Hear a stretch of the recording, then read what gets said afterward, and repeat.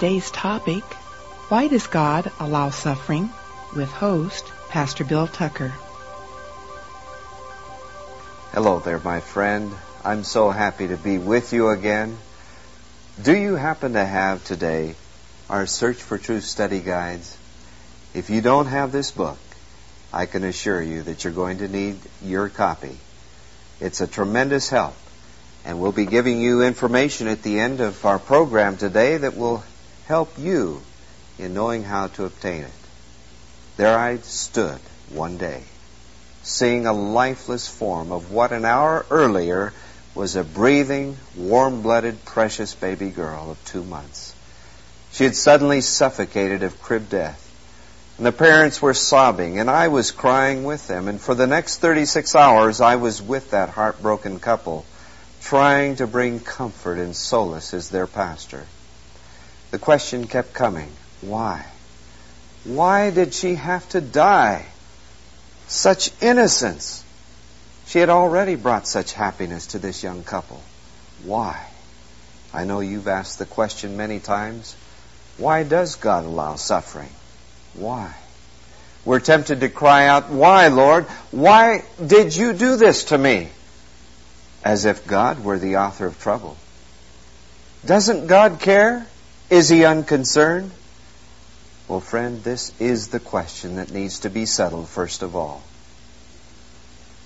It's very easy to blame God for our heartbreaks, misfortunes, sufferings.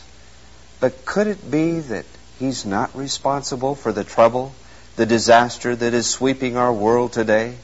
Could it be that we're actually misplacing the blame? Well, there are two sources from which trouble comes from.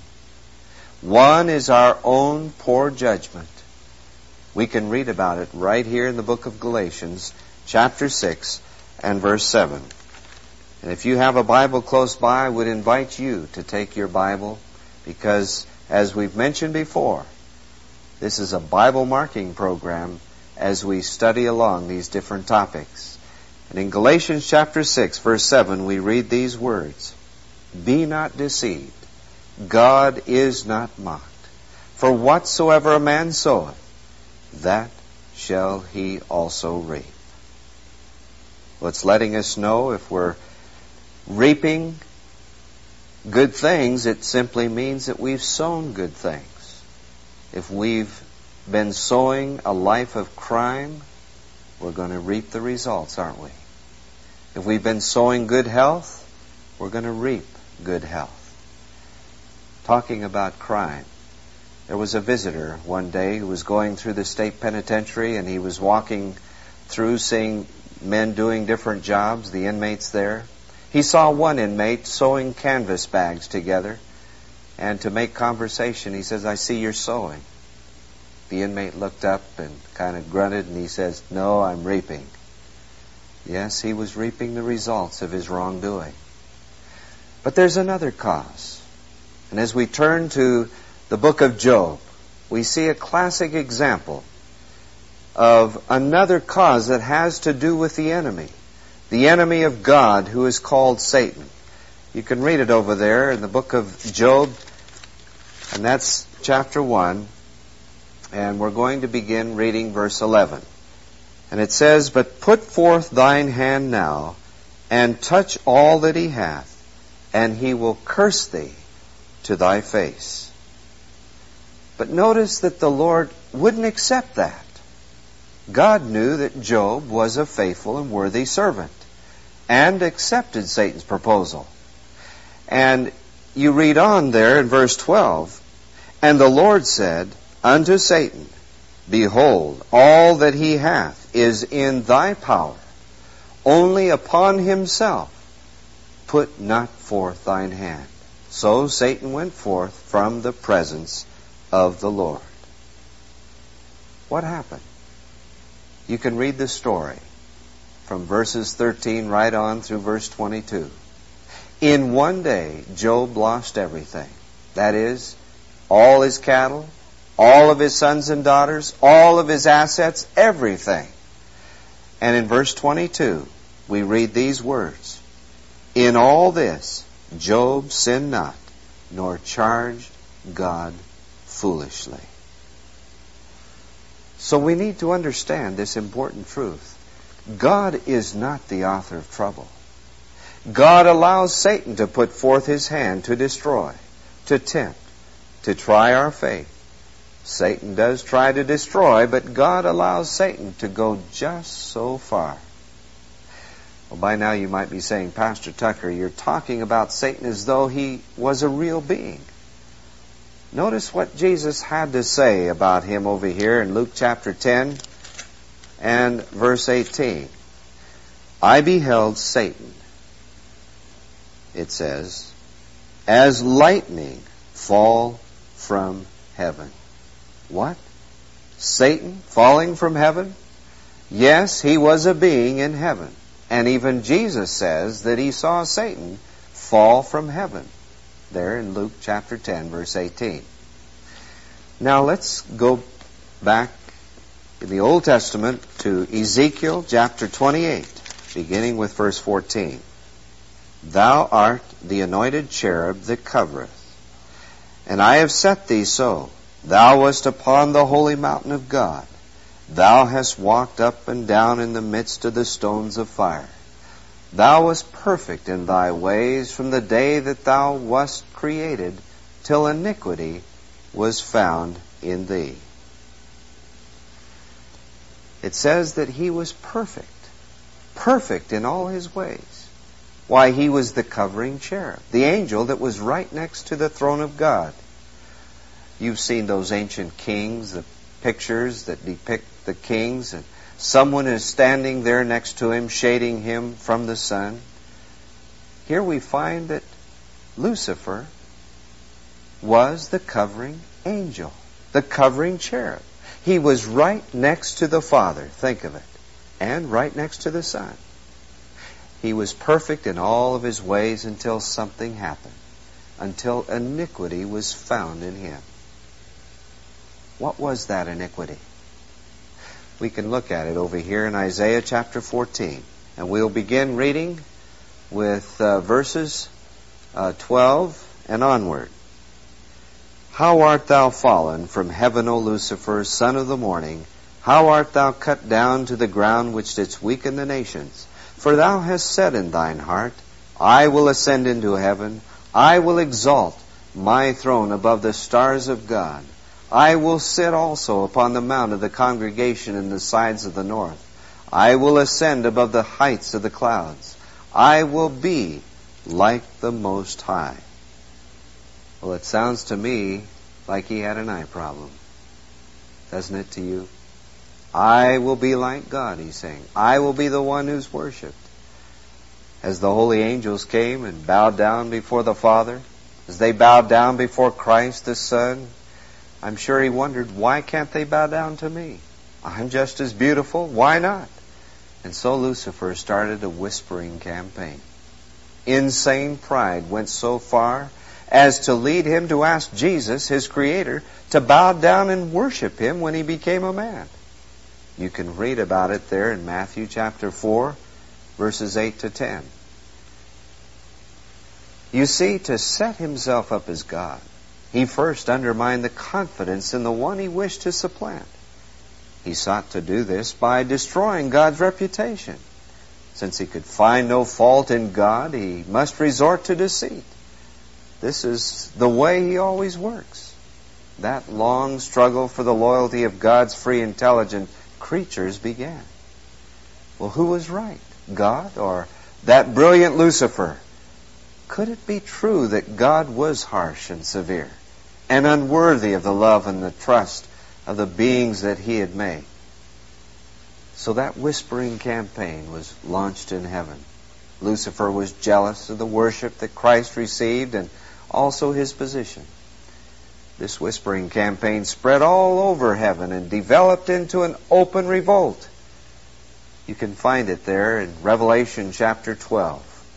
Beginning with verse 7, I believe it is, the last book of the Bible. Have you been following along as we've been reading these verses? I hope so. Revelation chapter 12, beginning with verse 7. Notice these words.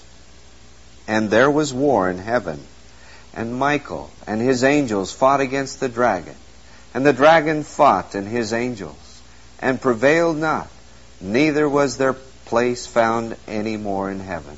And the great dragon was cast out, that old serpent called the devil and Satan, which deceiveth the whole world. He was cast out into the earth, and his angels were cast out with him. Think of that. A bright, shining, glorious angel turned into a demon. Can you imagine that? War in heaven? It looks like a third of the angels went over to Satan's side. Now, that brilliant mind, Lucifer, becomes a devil. Incredible. He's cast out of heaven. And his angels, it says, were cast out with him. Where were they cast out? To this earth.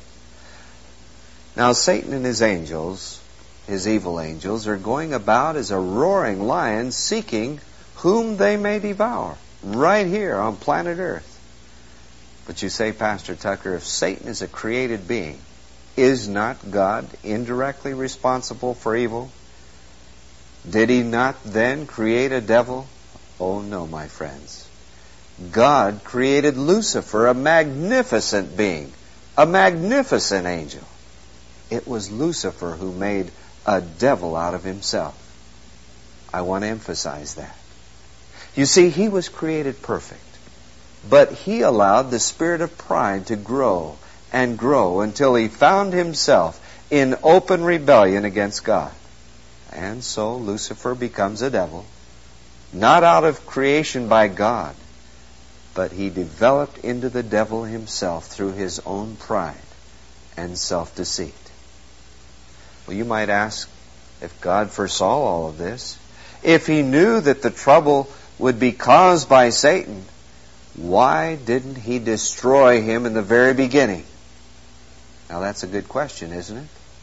Yes, God could have done that. He could have created Lucifer and all the angels and you and me without any capacity for sinning. Why, he could have made us robots. But he wanted you, he wanted me to be free. Free to choose. In creating them with the power of choice, he took a terrible chance, a risk, that someday someone in his kingdom might choose wrong. And Lucifer was that one. And now Lucifer must be allowed to demonstrate before the entire universe the results of his rebellious course of action. Now, if God had blotted him out immediately, why, all of the angels would then begin to serve God out of fear, not from love. And so God, in his great wisdom, has allowed sin to grow. Sometimes we accidentally will spill something, good seed, perhaps among the weeds. And rather than pulling up the weeds and accidentally disturbing the good plants among the weeds, it's better to wait until the difference is plainly seen between weeds and good plants. In like manner, God lets sin grow so that all might see and know the truth, the real truth, the nature, the character of Lucifer, the devil, and his angels. Now you and I can choose between right and wrong. We can do that this very day.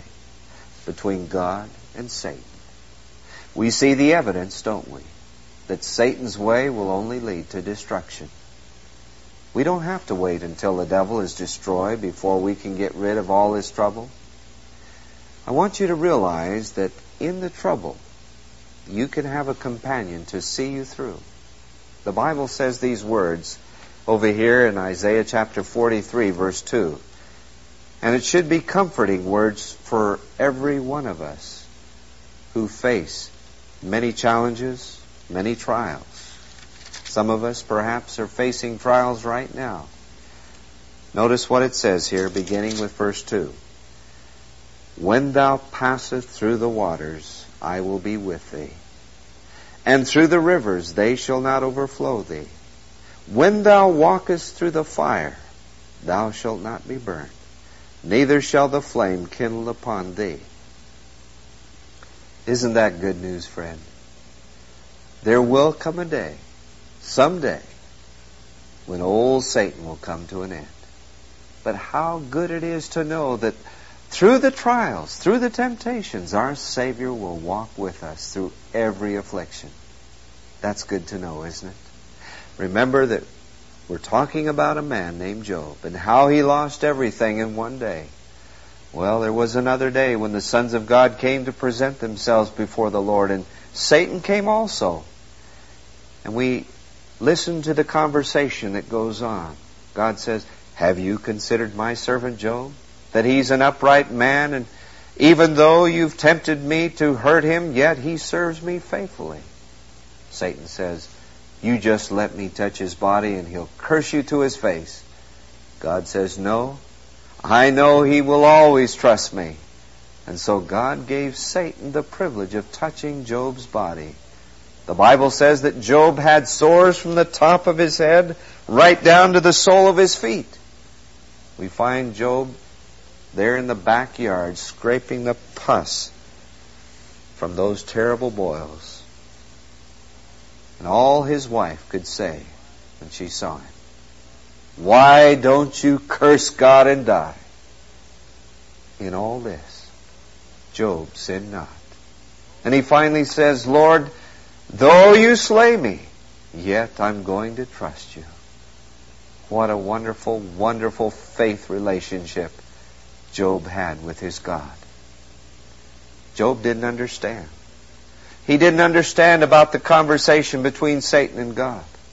God was allowing the trials to come to perfect his character. Satan was trying to destroy Job. So in the back of the trial that you are experiencing, could it be that God is saying, I know my servant down there in San Francisco or in the Philippines or even in Russia. I know my servant there in Los Angeles or in New York City, that he or she will always trust me.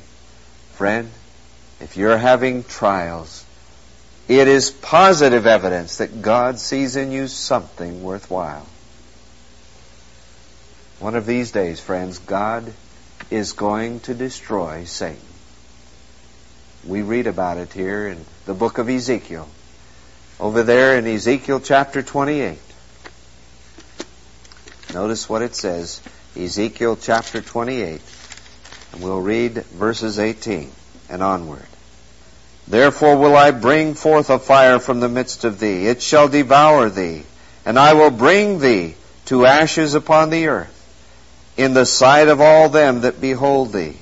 All they that know thee among the people shall be astonished at thee. Thou shalt be a terror, and never shalt thou be any more. That is good news. Good news. The time is coming when Satan will be no more. Notice what we read over in the book of Nahum, chapter 1. That's a little small book between what we just read and the first book of the New Testament. Nahum chapter 1 and verse 9. He will make an utter end. Affliction shall not rise up the second time. That's more good news, isn't it?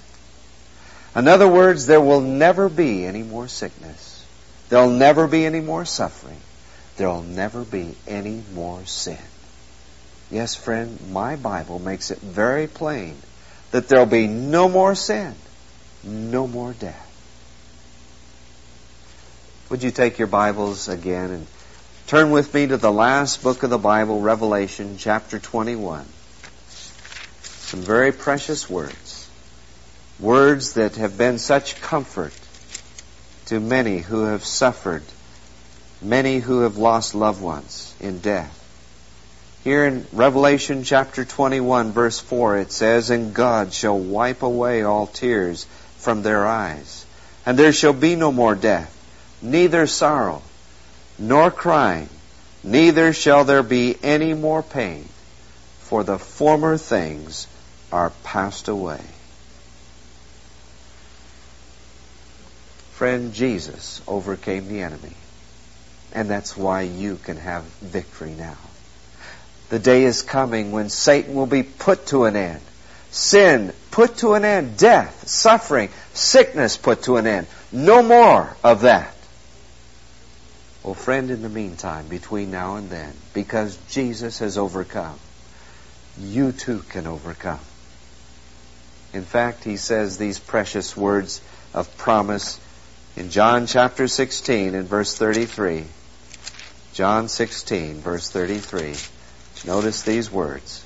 In the world ye shall have tribulation, but be of good cheer.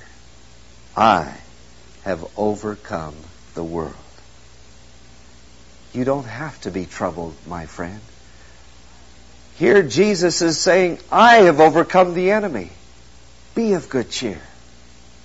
What was it that inspired Isaiah to write here in the 45th chapter in verse 22 these words?